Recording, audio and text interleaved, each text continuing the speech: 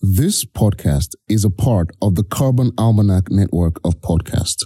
I'm not an expert in course management, but we probably think about diseases, and we actually get too much rain at times. I remember last year we had about a month or 3 weeks of nonstop rain, and the courses were really hurting from that. I haven't heard a lot of talk about golf and the sustainability of golf. So I'm really excited to have this conversation with you guys. Ever since joining the Carbon Almanac, I've brought it up with a few people. And I just played golf with someone last weekend who watches over and takes care of the bird species on our local golf courses. And I had a great conversation with him about what he's doing.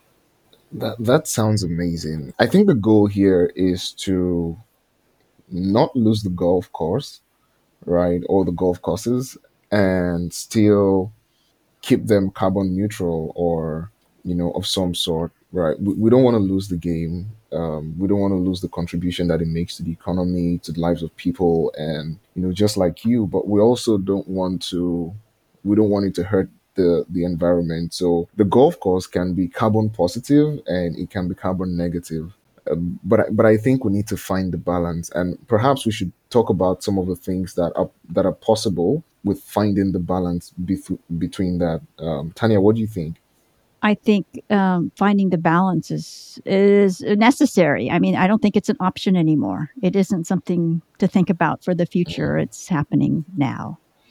And for around here, especially with yesterday's news, I was, the article in the Los Angeles Times talks about golf courses having to decide what is functional grass and what is non-functional grass. Yeah. And so, I was thinking then, well, if the greens are the most expensive part of the golf course, that the greens would get priority, and then the fairway and then the rough would be I'm assuming would be the lowest on the list.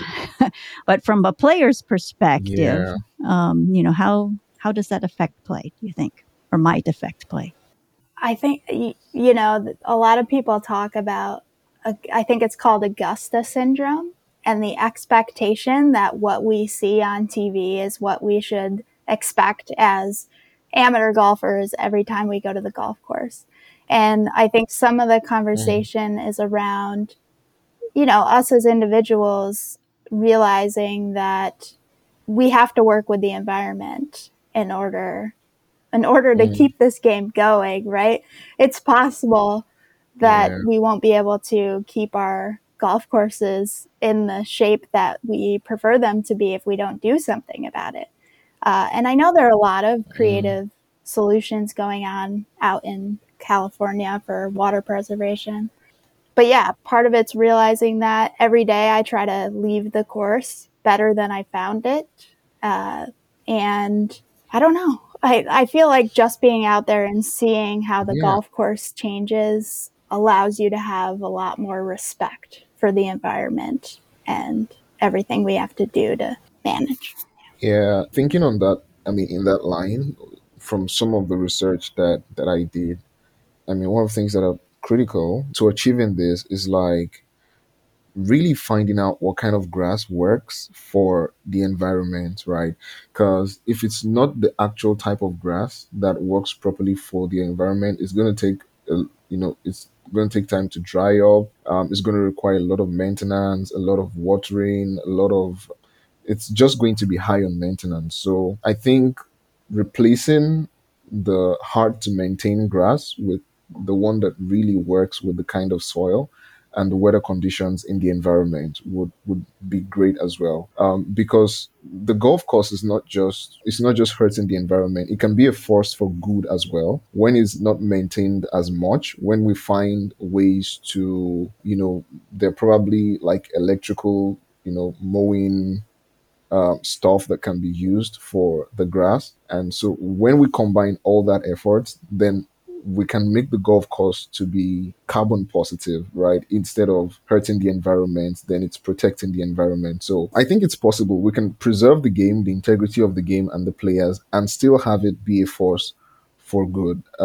It just has to be a concern enough. And I think that golfers also kind of like need to be educated on what this is about, right? Just like you said, the way you see on TV doesn't necessarily, matter when it comes to reality, because when it comes to reality, then your environment is at play, the environmental conditions there, the kind of soil that is there, is really important as well. So those are my thoughts around it. I don't play golf. There are not a lot of golf courses in Nigeria.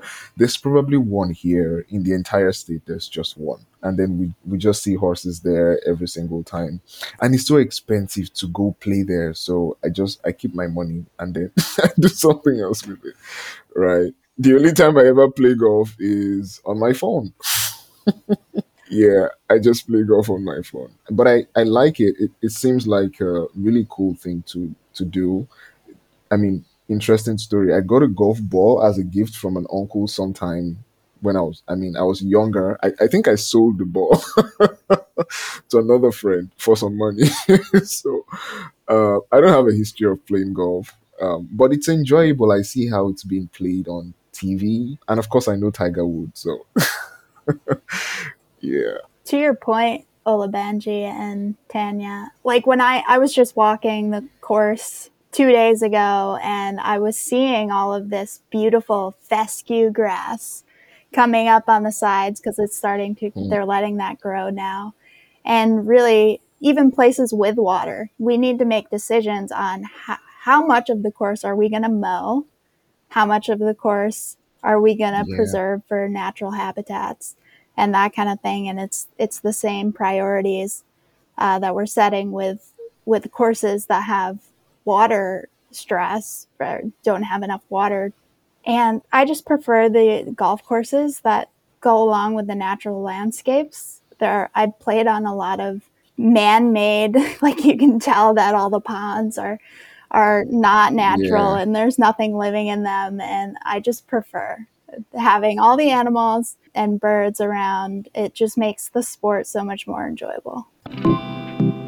You've been listening to Carbon Sessions, a podcast with carbon conversations for every day with everyone from everywhere in the world.